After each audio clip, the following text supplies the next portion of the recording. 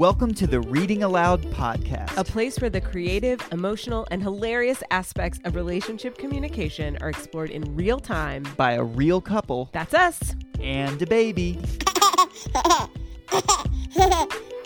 Enjoy. It is really important to note that we basically have created an OnlyFans account with some photos that we posted, but put little markings over so people couldn't see that if you join our Patreon, you get to see them. And you get to hear the episode from last week, the extension on that, which was fiery. Yep. Sexy. Okay. So our very first trip with Neo, who is not yet 2 years old, was to Mexico. It was freaking awesome because we were overly prepared. When we were coming home, I want to give us a better, I think we were overly prepared, but we also... Babe, you drove to Tennessee to get one item. Oh. 2 days before we left. You were like, we have to have it. I mean, we both did. It was an iPad. Yeah. We had to have it on the airplane. Yeah. God bless that our son actually likes TV. I mean, I shout out to Neo. He did great. When we were in the airport coming home, there was this woman who was judging us so hard. She had kids. She had multiple kids. She's sitting in the airport. She's snacking and she's judging. We were boarding the plane and we're like, okay, get his jammies on. Should we put the onesie on? Should we put the top on? Get his shoes off. Put his socks on. Put the shoes over the socks. Get him ready. Change his diaper one more time before we go. I mean, we're both manhandling our child. We're both holding on to him, putting on his outfit, and she's just looking at us being like, first time parents. So, yeah, we were a little overly prepared, but he's got a big personality. He's got a lot. I feel like we had a pretty good game plan and we executed that game plan. And here's the backstory to all of what you just said. We were arriving at an airport at our final destination at 9:30 at night. The flight started at 7:30 p.m. The flight arrived at 9:30 p.m. And then we had a 2-hour drive from the airport back home with a less than 2-year-old. So we were getting him ready for that trip. Yeah. And we started the day at 7:30 and left our Airbnb at 8:30. Yeah, a.m. And so we had a whole shebang of a day in a foreign country with a kid, and then we were basically just getting him prepared for what was going to be his nighttime, which we still had 2+ legs of traveling to do and getting home. And so that was the final push to that. So that lady can judge all she wants, but I feel totally good about it. Yeah, no, totally. And I think that's the one where the very first flight that we took last week and then that last flight were the two that we were most, prepared and concerned about. But I will say, when and if we have another kid, it's just going to be more relaxed. I actually learned so much about his flexibility in doing this.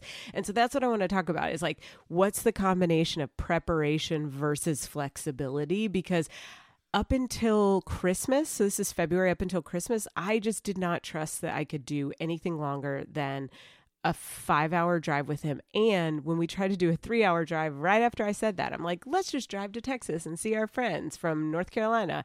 And then we took a 3-hour drive with him where he screamed the entire way because it wasn't his nap time. I agree with you. I think the next time we're going to be, we learned a lot from this time. It makes me think of this funny Instagram kind of reel that I saw where it says, it's got this couple and it's the first headed to the hospital with the first kid and they're all ready to go and they got all these hospital bags and they're all panicky and rushing out the door, and then it shows the second kid and they have a little bag and they're more relaxed, and then it's the third kid and the dad has golf clubs and the mom's sipping a fruity drink and has on her sunglasses and is on her phone by the time they take headed to the hospital to have the third kid. So I think that's pretty natural that we're over prepared. I also think it's fun. It is anxiety and it is the unknown, so you end up learning a lot, but it's also just fun. I don't know, we were having a good time getting all of our stuff together and just I don't know. I was excited to be prepared, and it helped with anxiety. We had way too many snacks. I don't even know how we got those snacks home because we had all of the snacks. Well, we arrived. Enough to feed the 3rd Battalion. We were like, but it was because he was on hunger strike, because he had a fever the entire time we were there. And it was the highest fever he's ever had. And I called my friend. She was like, he can totally handle this. I never even called our doctor, but then I just told another friend, and she gasped when I said how high his fever was. She was like, oh my God. And she's got 2 kids who are not babies. And she was like, you have the right to be freaked out. And we were so remote. So we came prepared with medicine. That was a good thing. That was great. Yeah. And there are people out there that probably don't like this, but I think we are people who we like the game of that preparation. And I would dare to say most people do in some aspects. Being prepared and having things that are multi-use and being prepared for different scenarios, particularly when traveling international, there's joy in that. There's joy in being resourceful like that. I think that especially to a place where we were going, as you said, was very remote. We just, we wanted to have everything, and we didn't know. Neo is at an age, and I think this podcast can be helpful for people who are traveling with kids at an age where he can't necessarily communicate everything that he needs. And so you don't know, is he going to want this? Is he not going to want this? And so we were just trying to be prepared for all those. And the key here is just learning what we learned and taking away and doing it more, doing it better the next time. When you had your Super Bowl party a couple weeks ago, that was when I realized that he could sleep through anything. And then, leaving the airport, and there's this flock of teenagers who were screaming and excited to see each other and clapping. And he's just passed out on me. And I'm like, all right, he can sleep through anything. He slept in cars. Also, we didn't have a car seat. So here's my question. Here's my question to you. In my morning pages, which is a Julia Cameron reference from The Artist's Way, I do morning pages. I had a thought right after Christmas in January, like, we need to go on a trip with him, because we had planned a trip to LA, but it was right at a height of a COVID spike, and, he couldn't wear a mask. And so we canceled it. He wasn't even 1 yet. So we canceled that trip, which I can hardly even talk about. So this was our first plane ride with him. And we chose to go to a developing country, remote, so not even in the main city, but up to a beach town, 40 minutes over to our Airbnb down a dirt road. And I just am curious, like, was that silly? I mean, it didn't turn out to be silly, but like, was that a silly start? We just wanted to get a trip in before he turned 2. I don't think so. Is that your question to me? Is that a silly start? We wanted to get that trip in before he turned 2, because then you start to have to pay for flights. And I was like, oh gosh. And you and I used to do a bunch of international travel. And now that we felt more resilient, I was like, we just need to get out of the country. We just need to do it. And we need to do it before he turns 2. So my question just being really, do you think it was crazy that we went international, or do you think it even matters? I don't think it matters that much. And, I think that, it would matter if we had like a 14-hour plane flight or something like that. That would be a different scenario. But the plane flights were relatively the same, and it was totally fine that we went international. Now, because he had the health scare and we were remote, that was a little bit of a difference. But, that could have been the same case if we were out west somewhere and in a remote location. But like you also know that eventually you get to some type of healthcare establishment where your like healthcare would be recognized, or you speak the same language. Yeah. So that was, I think that is a risk, but overarchingly, no, I don't, it wasn't like a big leap in my opinion. Do you think that's why it went so well? Because we weren't freaked out, or, so many things went wrong while we were there. The 2 main things being that we didn't have a good crib for him. That was like kind of the number one thing, because since he was a baby, I left the bedroom early because I couldn't sleep. I couldn't rest with him in the room. And so we had to make like a makeshift bed that he could easily get out of in our room. And we just totally rocked it. And then at one point, because it was so remote, the power went out and the water went out and he was sick. But we just rocked it. Like, I don't know. Like, I feel like that it was a mindset thing that we could do it. I think that this trip was a marking point for us in the sense of we had a pretty difficult first year of his life. Yet before that, and in our relationship and in ourselves as individuals, we are very adaptable, resilient, incredible people, and that manifested itself in terms of like we would travel a lot and we would go on these like cool trips and we would stay weird places and we would know where we were going. know where we were going, and you know we kind of had that vibe. And you know, I feel like there was aspects of us, again, difficult first year of his life. You know, I had a really difficult year last year and didn't get out that much. And so I feel like this was a reminder of how resilient and how adaptable and resilient are the only two words that are coming to mind right now, but how resilient we can be as a couple and as a family, and that Neo has that in him as well. Yeah. That's great. I love the way you said that Neo has it in him as well. I think lots of kids do. And he would be a good example of he's really busy. He likes to move around. He doesn't like to be told what to do at all. He never has. He doesn't necessarily like to be touched all that much.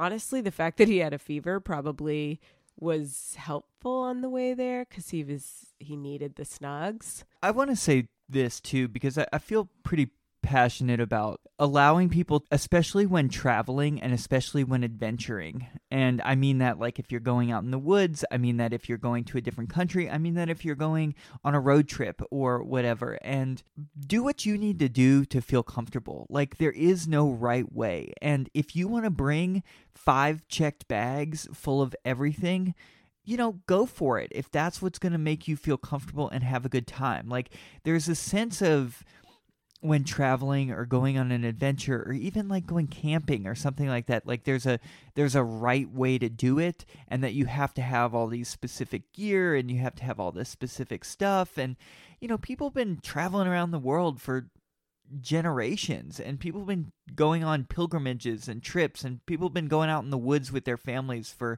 thousands of years, and it's okay however you want to do it. I don't care. I think it was funny that lady was judging us, but at the same time, it brings up something deeper for me where, like, there's this sense that, like, I'm doing it better because I have less things. I have less stuff. I have all my things, like, organized and this and this and this, and it's all efficient and whatnot, and this is, like, the best way to go about it. You know, I just don't believe that. I'm like, maybe that works for you, but that might not work for somebody else. And everyone's striving to be this like one model of something when they're traveling or adventuring. It's just bullshit. It's like if you're traveling with your kid and you want to bring everything you can think of for that kid, I mean, like, you know, if that's what is your vibe, who cares? If you want to bring just a little bit and make them tough it out, that's up to you. And certainly there could be extremes of that, which you probably want to avoid.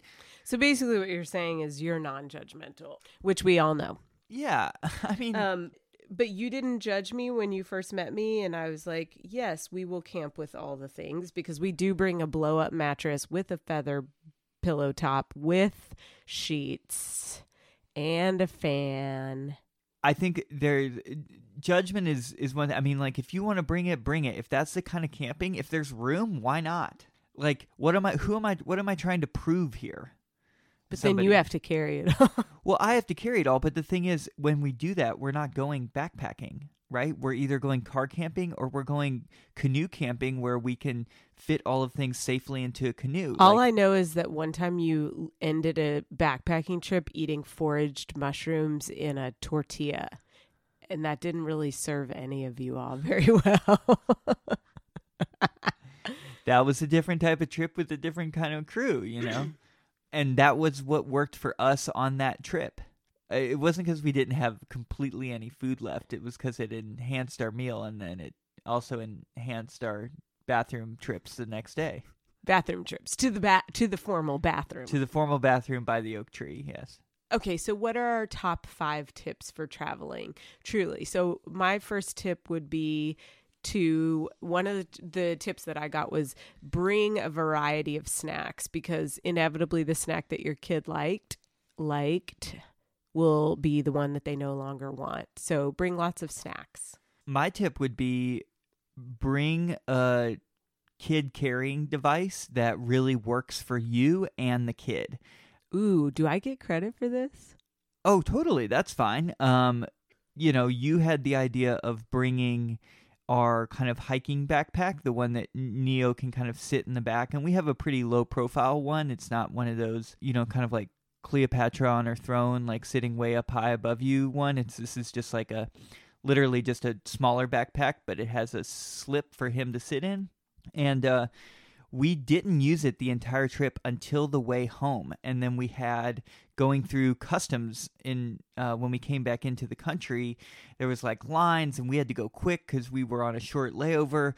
And boy, having him in that backpack and being able to kind of like flow through those lines of people and run through the airport. Carrying all of our bags and everything was absolutely necessary. And I would have brought that backpack just for that one, hour and a half. Yeah, of time. We had an ergo, a backpack, and a tush baby with us. And Yes. So the backpack got used on the way home. The ergo got used on the way home. When he was sleeping, we would put him in the ergo so that he was But it was protected. only on the way home that it actually worked. It didn't work the first time on the way there. Yep. And then the tush baby was something we typically carry around the house. That one we could have done without, but it always helps when cooking and stuff. So do you think the tip about checking as much as you can, like checking as much of the stuff as you can, was a good tip, or would you have been fine carrying our bags too? I think based on how we packed, I think there's a number of factors there. I think it's what kind of plane ticket that you have. I wouldn't recommend people like in terms of cost savings compared to discomfort while going around the airport. Like if you don't have checked bags and then, don't pay for like 3 or 4 checked bags when you could roll one of them. That to me isn't. So it wasn't the biggest burden on us. Although one thing that I will note is that we didn't have a stroller, and I saw a lot of families with kids with a stroller. Now, if you have a stroller, you might not also want 1 or 2 roller bags because it's hard to push a stroller and pull a roller bag. So our bags were both backpacks and kind of like a shoulder strap bag. So we had 3 bags that were carry-on. Each of us had a backpack, and then we had a shoulder strap bag. And then, of course, we had Neo, one of those backpacks being the hiking backpack that he could ride in. And so that was our setup. I don't think it's cracked up to be to check everything so that you don't have, you're just traveling minimal. I understand how that would work for some people, particularly if you have a stroller. I think it would have been better if we had one less bag. I was sort of under the impression that we were going to pack. I don't know why I got so confused, but I don't know why you made me bring that extra bag. I was under the impression that everything was going to get packed. Oh, no, I thought... No, it was the snacks is why we brought that extra bag. We had a bag full of snacks. I was grateful for a couple of those snacks myself. Totally. I ate some of them too. So here's the thing is like part of me is like doesn't want to give the hack of all hacks, but I do realize that hack won't matter to us once he's 2. And so it is a short... we give this hack. I know, but like aren't you worried that then the hack but it isn't because it's a short term, it's a 0 to 2 hack and it's necessary to give it up. Yeah. So here's the hack. When we booked our flights, as you know, airlines suck and they are now, there's this basic economy, main economy, whatever. But anyway, you have to pick your seats, right? And as we're picking our seats, and this is now, albeit booking flights several months in advance or a month and a half in advance, there were still seats open. So we're picking our seats. And what I did was I strategically would pick seats where there were 3 of us, of course, but Neo was technically supposed to be in one of our laps, so he didn't get a seat. Instead of picking 2 seats together in a row, I would pick the aisle seat and the window seat, leaving the middle seat empty. And particularly on a flight where we didn't have a short layover or where it didn't matter how quickly we got off the plane, I would pick that towards the back of the plane. And so we would pick an aisle and a window, leaving the center seat, thinking that if people are picking their seats or getting assigned, they don't want to get assigned or pick a middle seat in the back. And therefore, all 4 of our flights. We had 2 flights there with, the one connecting, and 2 flights there and 2 flights home. All 4 of our flights, we had a whole row to ourselves. This was not our hack. This was a hack that friends of ours gave us, but it was the hack of all hacks because he does not like to be touched. He didn't want to be in our laps. And if there was a person sitting next to us, he would probably get it. But I think he would have spent more time walking around in front of us trying to get through and out. It was awesome. Yeah. You think about it, most people are traveling with somebody. If you're traveling solo, and we were lucky to a certain degree, some flights are completely full. One of our flights, though, was basically full. There was one seat open, which was the seat that was between us. That's crazy. And I think most people just are traveling with people. They pick seats together. Essentially, other than him being sick on the way there and the way home, him not really being able to fall asleep because it was hot and he was overly tired. Other than that, do you think we did a good job or do you think we had good luck? Or was it a combination? I think it's a combination. I think what I would say is that we set ourselves up for success in that. And good luck comes when you have good preparation and, you set yourself up for success. Then you're set up to have good luck occur to you oftentimes, especially in travel. Like if I'm prepared to receive it, then it will come my way. That's what we did with the seats. We didn't know that we were going to get 4 flights with the whole row, but we set ourselves up. So what you're saying is we did the best we could, created the best scenario that we could for ourselves. And then that meant that if something went wrong, it wasn't going to be the end of us. And if something went right, then it was like, oh my gosh, that's the best. Now we are having a better trip than we ever could have even imagined. Yeah. So what's the last tip? I would say definitely travel with as much baby medicine as you can. That was pretty scary. You know what? Somebody in the vicinity of where we were looked like maybe they had chickenpox and we're on the delayed schedule. So we hadn't gotten Neo his chickenpox and we reached out to the doctor to ask if there was anything that he needed. And she told us, definitely get his chickenpox shot before you go. And I'm so, so grateful that we did because that could have been a thing. That I was going to say that too if you didn't. So thanks. Yeah, definitely plenty of baby medicine because it's just not something you want to be out shopping for when you're there, and kids get sick all the time. So it's something that's always good to have and to be prepared for. The last thing I would say, and this is something I learned, with him in the airport is, still let him. And Neo's a toddler, and he's a very, very active toddler. He kind of doesn't stop moving, especially when he's awake and has a lot of energy. I mean, he's like running around. And, for me, it was like kind of let him be a toddler. He's not going to sit in his seat. And so just be prepared for that. Like we did a great job of kind of like switching on and off. Like I'll sit here and be able to like relax and eat my sandwich or drink my drink or look on my phone. And the other person is on and they're just walking behind him while he just kind of like runs through the airport. And I was pleasantly surprised how many, people are excited to see a happy baby. And so if you're letting your toddler be a toddler to be happy, people enjoy that around you and are nice to you. That was my experience. Now, of course, that could be different and there's lots of different scenarios, but like that was kind of my tip. It's like, let the kid be the kid. A kid's just on a different time frame. And so set yourself up for that expectation that things aren't going to look like you would travel without a kid, and just let them be kids and have fun with that. And I think people around you will respond to that and your trip will go a lot easier. Yeah. And I think also to be sure to have toys with you, because we were about to book another place and I was a little concerned about the fact that the front door opened right to the pool. And I thought, oh gosh, we're going to have to watch that a lot, even though this place had a pool too. And he never once tried to get in on his own. He's not impulsive. And he's very cautious and somehow really aware of his surroundings and what's safe and what's not safe. But we ended up picking this place because the owner had kids. And so there were toys in the house. It was wide open. There was plenty of space for him to run back and forth. Like the stairs weren't right there. Everything was sealed off. The big, huge porch had a closed gate. I mean, there were so many things that I didn't think about until we saw that place. And I was like, wow, this is going to make all the difference because we don't have to have hypervigilance. And the toys thing made a lot of difference too. And there was supposed to be a baby pack and play, which didn't work, but it was, that was another thing. Didn't even think about bringing the pack and play and all of that. So I just am grateful that the house itself was baby friendly, because otherwise kids get tired. Kids get bored.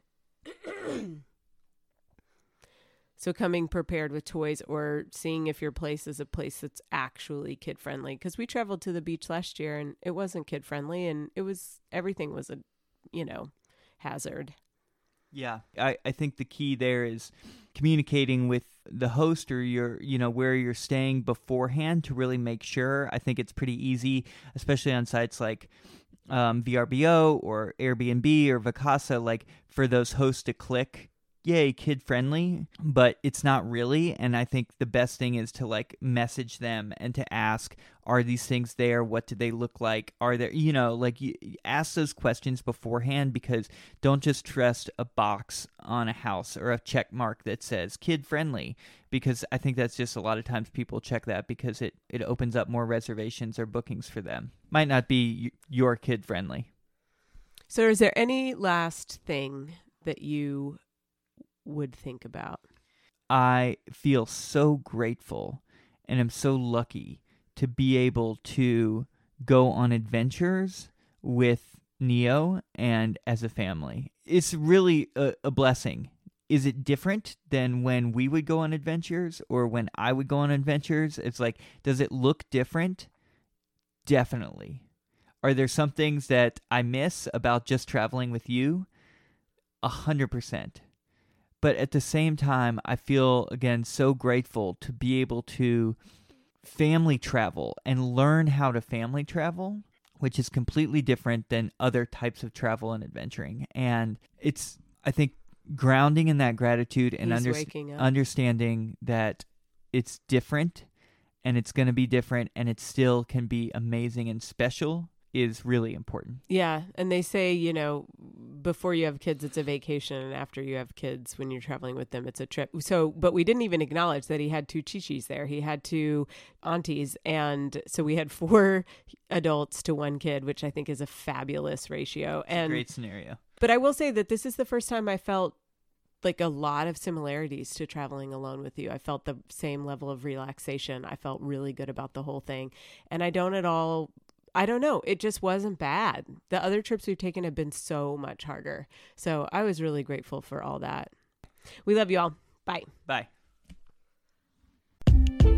Thanks, y'all, for listening and participating. We always have a great time with you. And if you enjoy the podcast, please go online and rate, review, share this with your friends. This is the way that we build this community. Yeah. All right. Bye. Bye.